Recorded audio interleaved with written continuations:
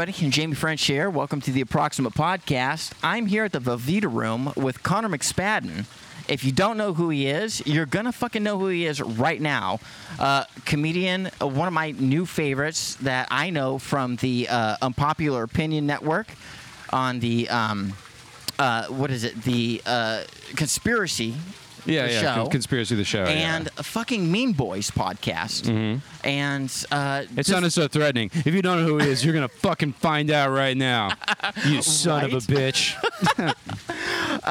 One of my, I'm old, and I don't dig into a lot of new comedians, but this motherfucker, out of the fucking blue, as far as I'm concerned, a new guy that I love. The timing is impeccable. Thank you. Yes. The speed at which the jokes come is fucking impeccable. This guy you need to know all about. Connor, Well, I'm very flattered. I'm not good at taking compliments. It's really just like, wow, you said so many things about boners so quickly. That was really beautiful what you did. Do you see what I'm saying, motherfuckers? This guy... Okay, so look. I have one of two directions to go. One, I'm going to suck your dick for about 30 minutes. Or We're on a public patio. I don't know if it's going to be... That might be problematic. We're next to a waterfall, which is, if you hear the ambiance, if it sounds like we're doing this at a rainforest cafe. My first instinct is to just praise. Well, thank you. But I know that's not going to make good pod, so we're going to go the other way. Okay. And let's introduce you to the audience of the Approximate Podcast and anybody that might... happen upon the show and listen. Where's a good starting point? I guess, we're going to do that bullshit fucking... I'm basically going to make you read your bio. Oh, okay. Which like is my accomplishments. Connor McSpadden. Well, so I've where been did on you get your start in comedy? Where did I get my start in comedy?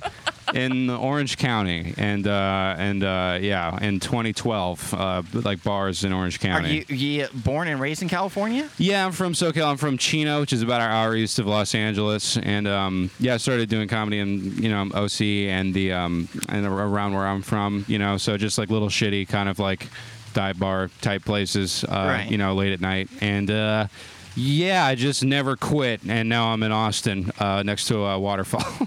I like how you went through every fucking experience you ever went through to get to the end, thereby making we have no story to tell. I know, yeah. I mean, I don't know.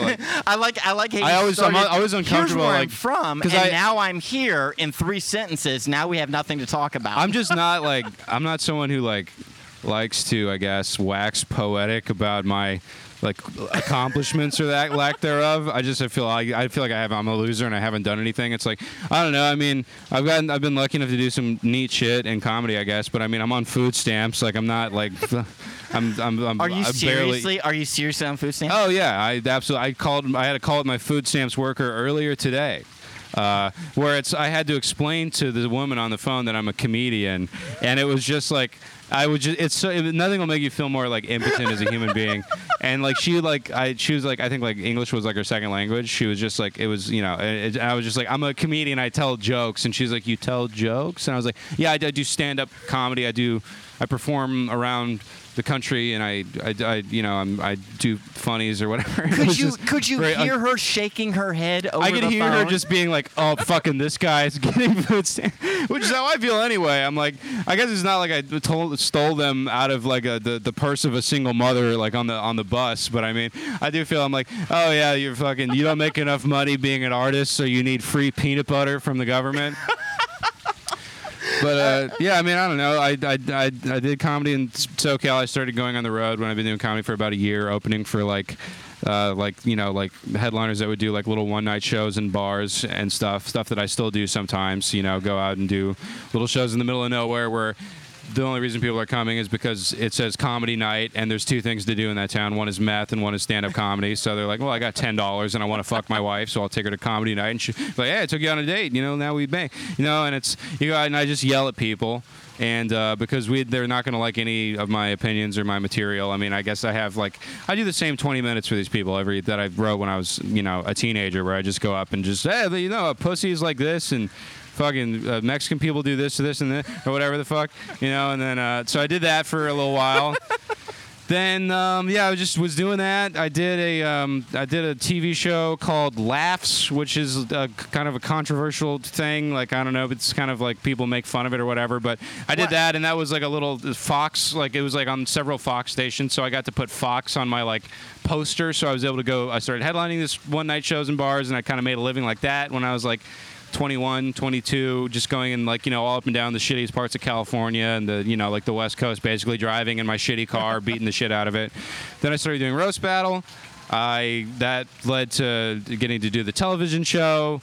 In doing Roast Battle, I met Keith Carey and Joe Dosh, who I started Mean Boys with. After Joe left, we brought on Tom Goss. We started a Patreon. That's how I make a small amount of money now. And then, from that, I did another TV thing, and I got the little writing things. And I just I have no idea how I'm ever going to pay my rent every month. And that's basically the whole story, if that's what I guess you want.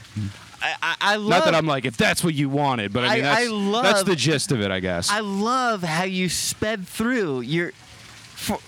Dude, hold on. Stop it. Okay.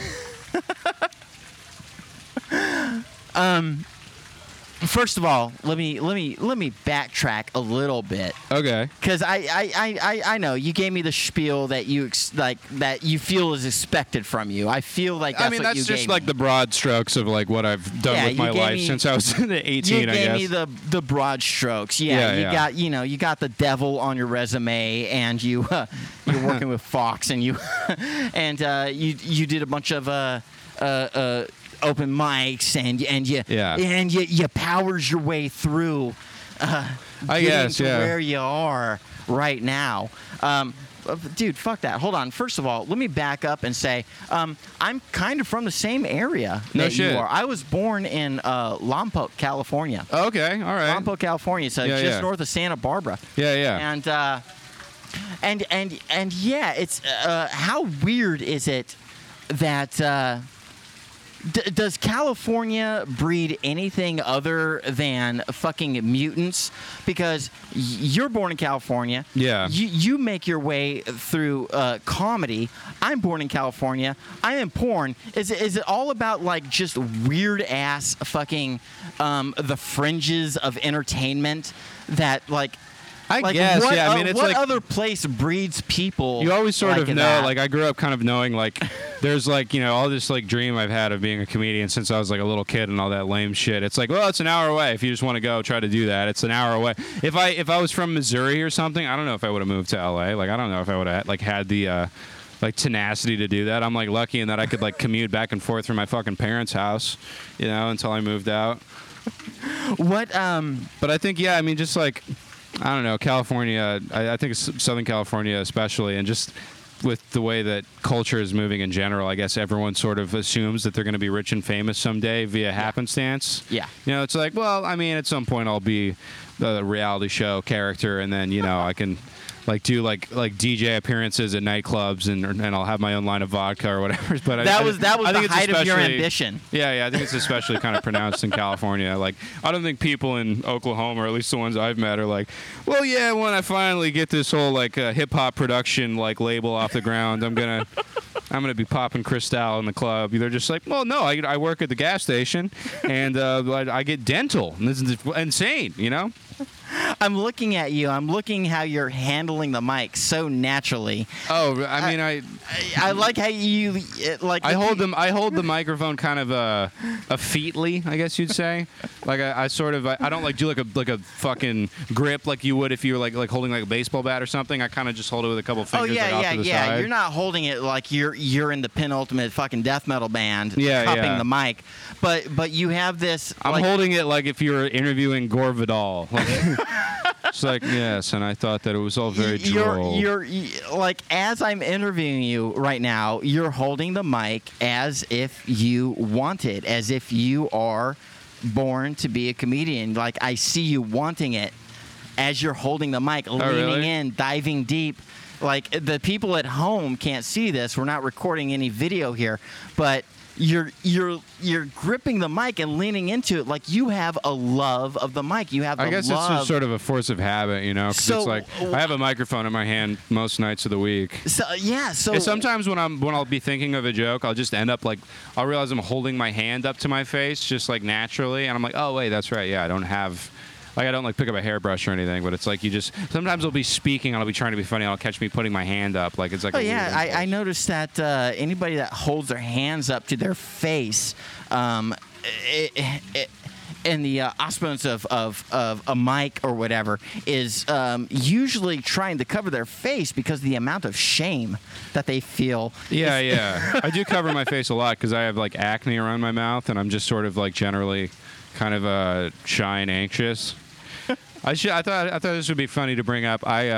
You DM'd me a bunch of times and I didn't see it because I forgot that I'd muted you because I didn't want to be scrolling through my Twitter in public and see trans porn just like on the bus. Not that I blame you. I also don't Not want to that see I regular blame you. porn. Not that I'm specifically ashamed to be seen with trans porn on my timeline. I did a thing for Wood Rocket recently. I also muted them because I'm like, I don't want to be like at a Chipotle and just like, well, there's a lady dressed as Majin Buu getting fucked. Oh God! Look, shit, gaping assholes with fists. Oh, and there's balls, and oh, look, a dick involved. Yeah. It's like, okay, yeah, let's see. That's a whole lot of stuff I don't want to fucking have to explain. No, I was just trying to see what Drew Yonda thought about pandas or whatever.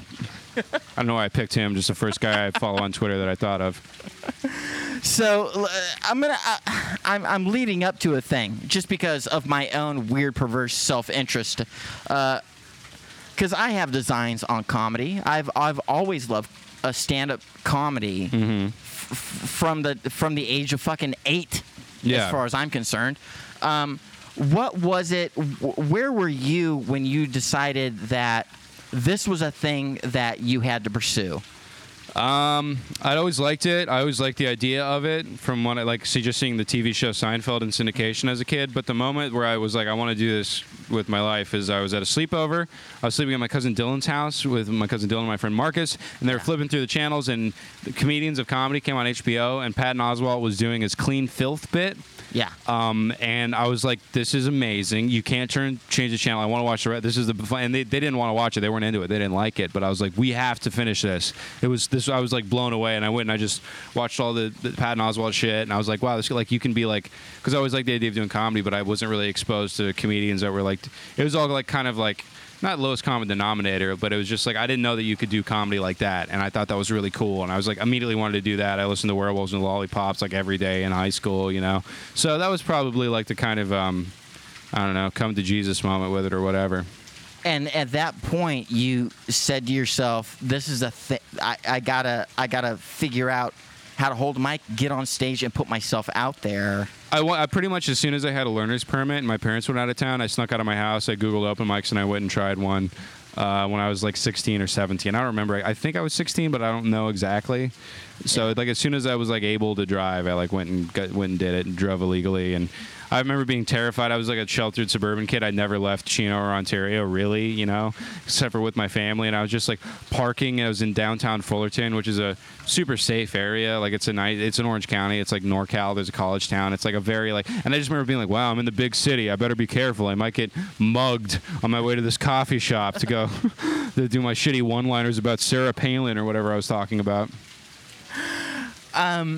I was raised by I didn't know anything about stand-up comedy until about the age of 8, and I was raised. I'm 38. I'm about to be 39, and I was raised off of George Carlin. Mm-hmm. I was there when the HBO specials were new and steady coming. Yeah. You know, once a year, and my dad, who I don't get along with, and who's not a good guy. I don't believe that for a second. the one good thing that he had, the one good thing that he added to my childhood experience was that out of out of how bad of a taskmaster he was, and how how much of a disciplinarian he was. But he had showed you one he thing. had good taste in one thing. He had one thing, and that was he had great taste in comedy, and he would it was a common thing. Like, we would go out on weekends, we'd go to Blockbuster Video, and he would rent all the George Carlin specials. Yeah.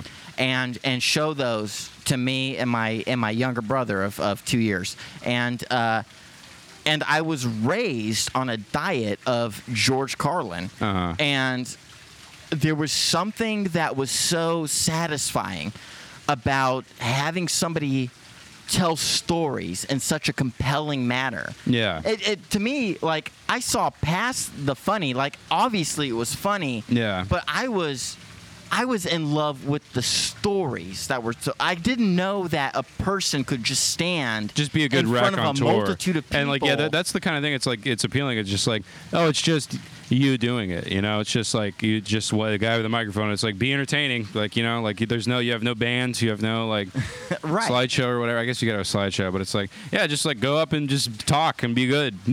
And yeah, and that hit such a fucking chord with me as an entertainer, because we aren't in the basic same business. We're entertainers. Oh yeah, we absolutely are. Yeah. The whole thing is like you tell jokes, you make people feel a way. And the only difference is what you do has more replay value.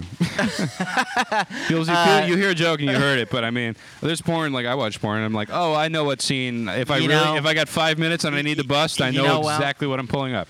It actually there's still confluence there. You can say that, but a really great comedian, you can watch their bits time and time again. Whether you can. I rewatch stuff like that I like, you know, every year or so, and it's like I still do enjoy it. But it's like a diminishing return to a degree. To a degree, but when you're all encompassed and when you're in there and you're feeling it, and somebody tells you the story. I'm just trying to make people enjoy watching my bits the first time. That's where I'm right. That's the struggle. I'm just trying. I'm half entertaining round one. I don't know if I have I don't know if you like. Oh yeah, and then I rewatched Connor's farting during a blowjob bit, and I was like, wow, the nuance he brought to the. I know it's easy to say that on your end, but from the outside looking in, I gotta tell you.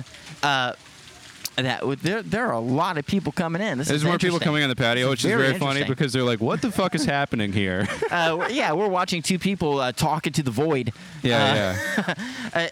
Here's the thing. And he was like, I don't know anything about podcasting. It seems like the waterfall is going to be bad for the audio.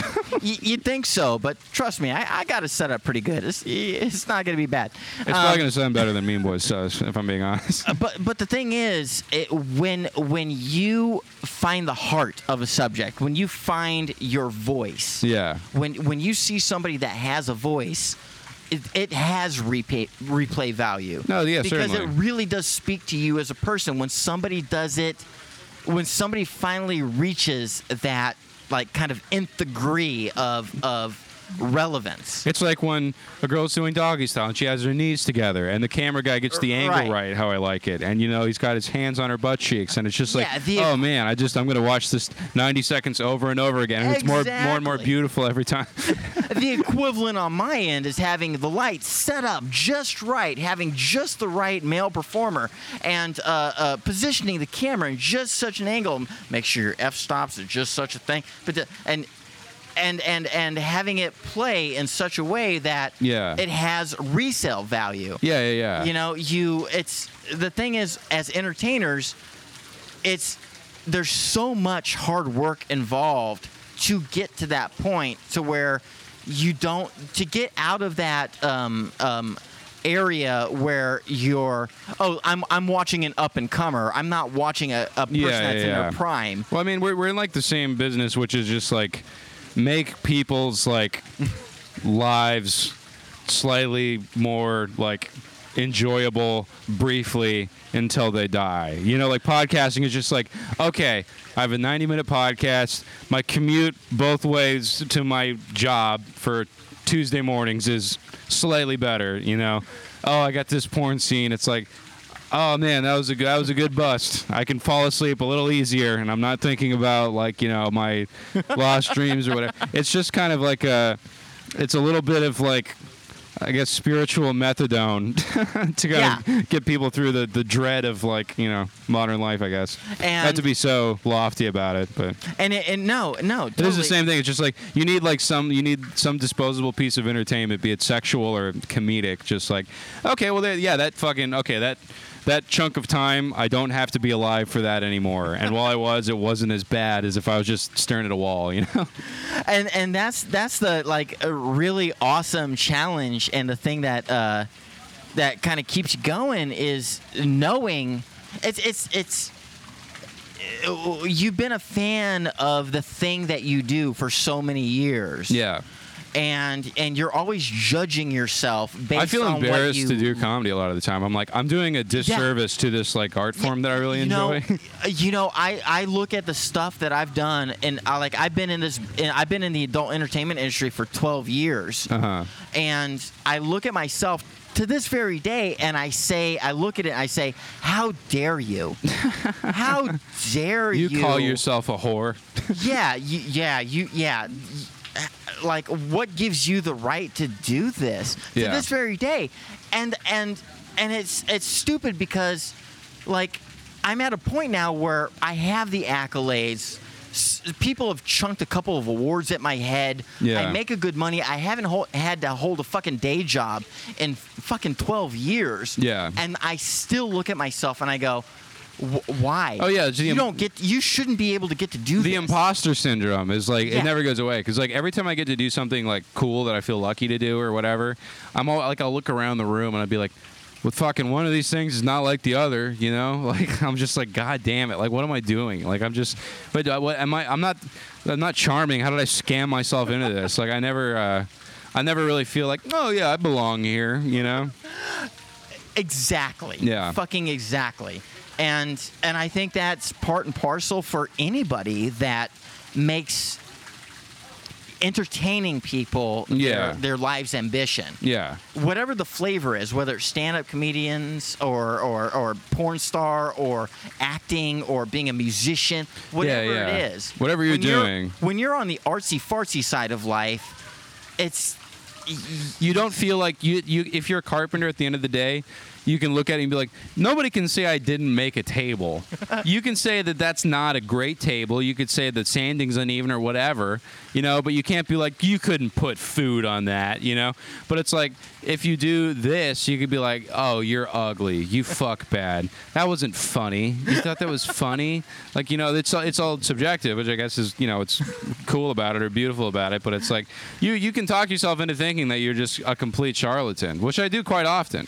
Yeah, I do as well. And this brings up a thing that I'm very interested in as a creative person. Do you first of all, I'm making an assumption, but let me just put it out there. Do you recognize the difference between art and craft? Speak on that a little more. Oh, okay. So you call yourself a thing, and there is a way to do it. Yeah. And you craft.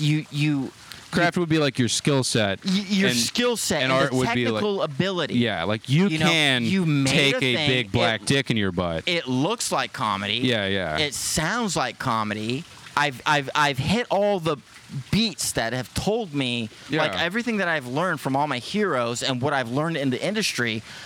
This is what comedy should be as a form.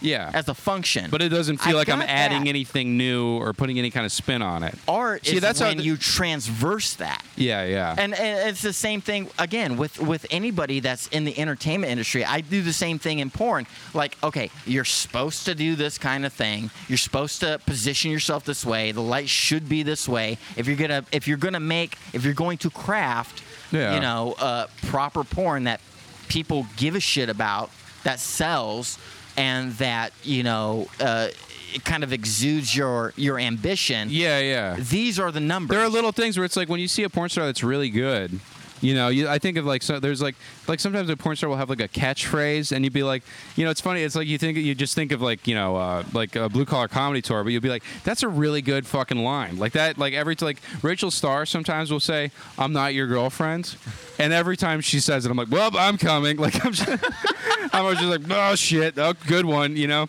Or like Gianna would just like fuck, and you're just like, she just fucking like like it's like she fucks kind of like I remember reading about this jazz trumpet player who he never learned how to read music, and he never like learned he just like picked up a trumpet and just started fucking with it, and he was really good. I'm like, that's how she fucks. She fucks like she's like Old Dirty Bastard Wrapped, where it's just like she just throws shit up against the wall, and you're like, what? I mean, just like the raw energy here is like, no one can say you're not bringing anything kind of like interesting to this. And I feel the same way about comedy. Like I was talking about doing those like one night bar shows that I would like, I still do occasionally, but it's like, it still will, like, you know, I've made my living that way for like a number of years. Yeah. Like, and you get up there and you're like, I'm not an artist right now. I'm a word plumber. I'm just filling the role of being entertaining in Fresno, California for 45 minutes for $250. Like, it's just like, there was no piece of myself being expressed, really. That's when I started doing so much, because I improvise. I talk to the crowd sometimes. I talk, you know, I make fun of people. I do whatever, and it's just like I started doing that, and I got like, you know, good at doing that, or I developed the skill for doing it. Yeah. Because I'm just like, I don't want to try to do jokes that mean something to me for people that they're not going to enjoy them. So I'm just going to make up a whole show. And I just got good at that to a degree where I would do that just about every time I went up. And I was just like, wasn't writing anything, wasn't really adding anything. And it was just kind of like, I was just going and basically just having this weird like orgone therapy session at these people. It was just like Primal Scream, but with like making fun of people's jackets. It was a very... This is the thing, and it's that, still funnier than my actual acts, but this actually brings me to the point that I wanted to ask was, do you, please, by all means, yeah, do I what? This is the thing I was going to ask was, do you feel that you're at a point that you're beyond craft and that you're starting to feel that you're getting your voice, or do you still feel like you're working on the mundane, day-to-day nuts and bolts? This is what I got to do in order to do this job. I don't know. I think is that too heavy of a thing to ask? No, not at all. This is really interesting because I always feel like I like kind of relate to people in porn a lot. Just a few people I've met in porn. Like we just did a roast into the porn stars, and they're just like, it's the same shit. Like porn stars and comedians. April O'Neil, right? Yeah, the April O'Neil roast on Pornhub. It's fun. It's funny if you want to go watch it. But it's like it's like you look at a porn star schedule and they'd be like, well, I'm in Indianapolis this weekend, and it's like it's just like being a comedian, you know? Yeah. You do enough work to get a following, and you go, you know, you feature dance or whatever. But I don't think so, and I don't think I'm being like self-deprecating or like hard on myself, but I still feel like I'm, I don't think I have a clear voice. I don't think I've really figured it out. I think I'm trying. I think for a long time I wasn't trying. I was just like trying to go get money and trying to like just go. And I'm like, job is easier than fucking working at Ross. The only jobs I've ever had, I worked at Ross and Old Navy. I've stacked pants. Like I can't do that again. Like I'm like, it's way easier, you know, getting in a car, eating fast food, pissing in water bottles, and yelling at rednecks. Like that's an easy way to make money. Like I don't feel like I earn any of the money I get because I would have fucking done this shit for free anyway. Because I'm sad, I have this compulsion to do it. But I don't really feel like I'm actually like doing anything. Like I still feel like it's, you know, the craft. I still feel like I don't think I've synthesized it into something more than the sum of its parts. I'm trying that's to interesting. And now, you know, I'll try to write like interesting material about shit. Like I'll try to be like, let's go in after like, you know, something that's like I'm insecure about, you know. It's like I have a joke about like losing boners during sex, which is like it fucks me. Like I really feel bad like when I just like have a lot of anxiety, and I just like, I don't know, sometimes I fuck poorly. Like I've been better lately, but you know, it still happens every once in a while. And I'm just like, this is like humiliating, or like I got fucked with a strap on and I do a bit about it. And I'm like, it's all just shit that I'd be mortified if someone found out. I'm like, let me talk about that on stage, because I feel like that's something that dudes don't discuss. And I think that's an important thing to talk about. Not really important, but I think it's refreshing at least. And even then I'm just like, this isn't really like, it's all kind of like paint by numbers. That's one thing I felt, because I used to write and record music. You know, right. I played a lot of instruments when I was younger, and I was like, I never felt like I was making something beyond just like, I know that these chords go together. I never felt like it got to that next level of like, oh man, like how do you, like I think of a song that I think is really beautiful or something, and I'm just like, how do you fucking write that bass line to, you know, fucking paperback writer with that guitar riff and those kind of offbeat drum. Like, how do you bring all that together? That's so crazy that they fucking thought of that. It was always just like, nope, that goes like that, and that sounds good with that, and then that's a song, you know? That's so interesting because I as a creative person, Whoa! it's okay. No, Okay. it's okay. It's okay. Drop the She recorder. is still recording. We're fine. Nice. That's very interesting because I've been a musician for 22 years, so maybe there's some common ground to talk about there. At least a thing to kind of bounce ideas off of. It's really weird. Do you? Okay, so shittily, I will bring it back to me. I hate to bring it to me, but I will say I do got to go in like 5-10 minutes to okay. do the yeah, podcast. no, in the other no, room. no. So I just got so a we way know. to wrap this up. I got a way to wrap this up. All right, good. But really quick. Do you think it is? Have you thought about this to where maybe you think pursuing the craft is a way to find your voice? Like, what I'm saying is, you didn't know how to write the great bass line. You didn't know you could do the songs. You could record the things, but you never felt it. Are you too caught up in finding out how it all works and then expecting it to like give you this satisfaction that you're driving for just through the craft alone? Or do you? Here's the feeling that. Let me cut to the fucking chase. Here's the thing that I feel from when I see your stand up and when I hear you on podcasts. I feel like you're, and this is gonna make me sound like an asshole. Okay. No, don't. But I feel you rushing towards what you feel is greatness when you already have it, and you may need to just calm down and stop thinking about the craft and stop thinking about the craft and just let yourself do the hardest thing that any of us can do as entertainers and artists, quote unquote, and just say fuck it. Yeah. Just say fuck it. I don't know if it'll ever feel that way. I think about the people I think are great, and I'm like, I don't know if it feels that way for them. You know, I think when you make it yourself, you're a magician. You're like, I know how the trick works. Like, I'm not impressed by it. And it's like, well, you fucking came up with the trick. You know how the trick works, but you have to also keep in mind that just because you know how the trick works, you have to remember what it is to be an audience member and know that they don't know shit. They don't know nothing. Here's the thing about proper. They haven't done it to the point that it's ruined for them. No. Here's the thing. Remember what it is to be an audience member, and remember that it's all about their interpretation of the thing that you do.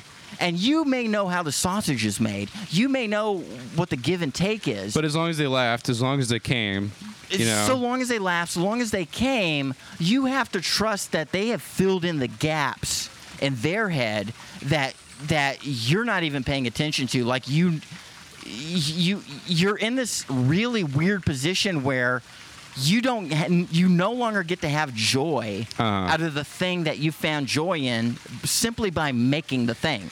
That's kind of true, yeah. It is. Yeah. And so you have to shut your fucking head down and stop lambasting yourself and say, you know what?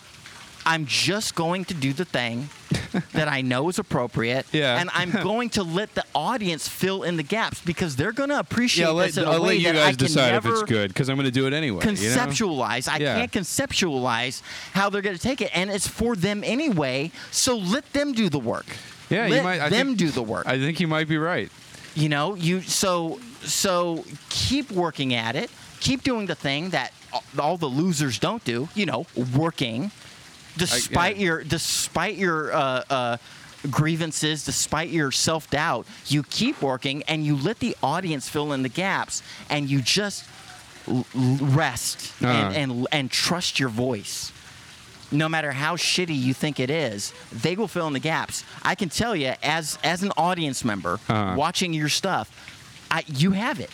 You fucking have it. Well, thanks. So just trust your voice. we will fill in the gaps. Calm down. We will feel it because we already feel it. And so, okay, so I know you got to go. I know you got other shit to do. So let me just wrap it up there. Oh yeah, no, this was a great conversation. It was very interesting. This is shit that I'm afraid to talk about because I don't want to sound like a douchebag. So hopefully I didn't make too much of an ass with myself. No, I'm so happy that you are fucking. I feel so blessed that you're talking to me. No, blessed. Of course, yeah. No, Like I'm glad we finally. It was great to finally meet you because we've known each other on the internet a little bit. Yeah. Hopefully we can get beyond Twitter and create an actual rapport. Yeah, for sure. I think we've done just that here at this weird Mexican restaurant patio. Right. Yes. This is very distracting. I don't think our audience members will hear it, but god damn it, I hear it and I want to die. Do you want to put a bullet in your fucking head? I think the soothing water sort of opened me up more to be more vulnerable. I think the soothing water makes me want to fucking eat a bullet. Yeah, it makes me want to pee is what it makes me want to do, honestly. Okay, you got shit to do. So let's go ahead and do this. Plugs. Let's do the plugs. Oh yeah, I mean, Mean Boys you can listen to every week. It's funny. I'm proud of that. I like it. It's a good show. I will testify to that. We travel, so we got an email list. So if you like me, and you're like, oh, I'd go watch that guy. If you go and fill out the little tour sheet and let us know what city you're near, maybe we'll come to your town and we'll send you an email when we're on our way.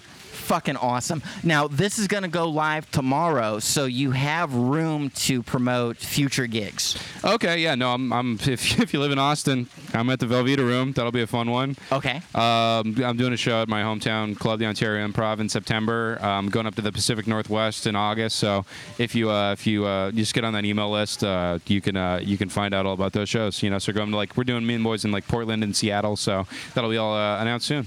Fucking A. Okay, so I'll have links in the description. I'll have this on YouTube, SoundCloud, all the fucking things you guys know. And Connor, thank you so much. Hey, this was a great chat. I sincerely mean it. I really enjoyed this conversation. I'm going to get up, and on mic, I'm going to hug you. All right, let's have a hug. Let's do it. I just got to go take a quick shower. Okay. All right, get the fuck out of here. You got shit to do. All right. Hey, thank you, Jamie. Thank you so much, Connor. Dude, this was Thank you so much. Thank you. It's great to meet you. I'm going to run in. I think I'm You too. Please.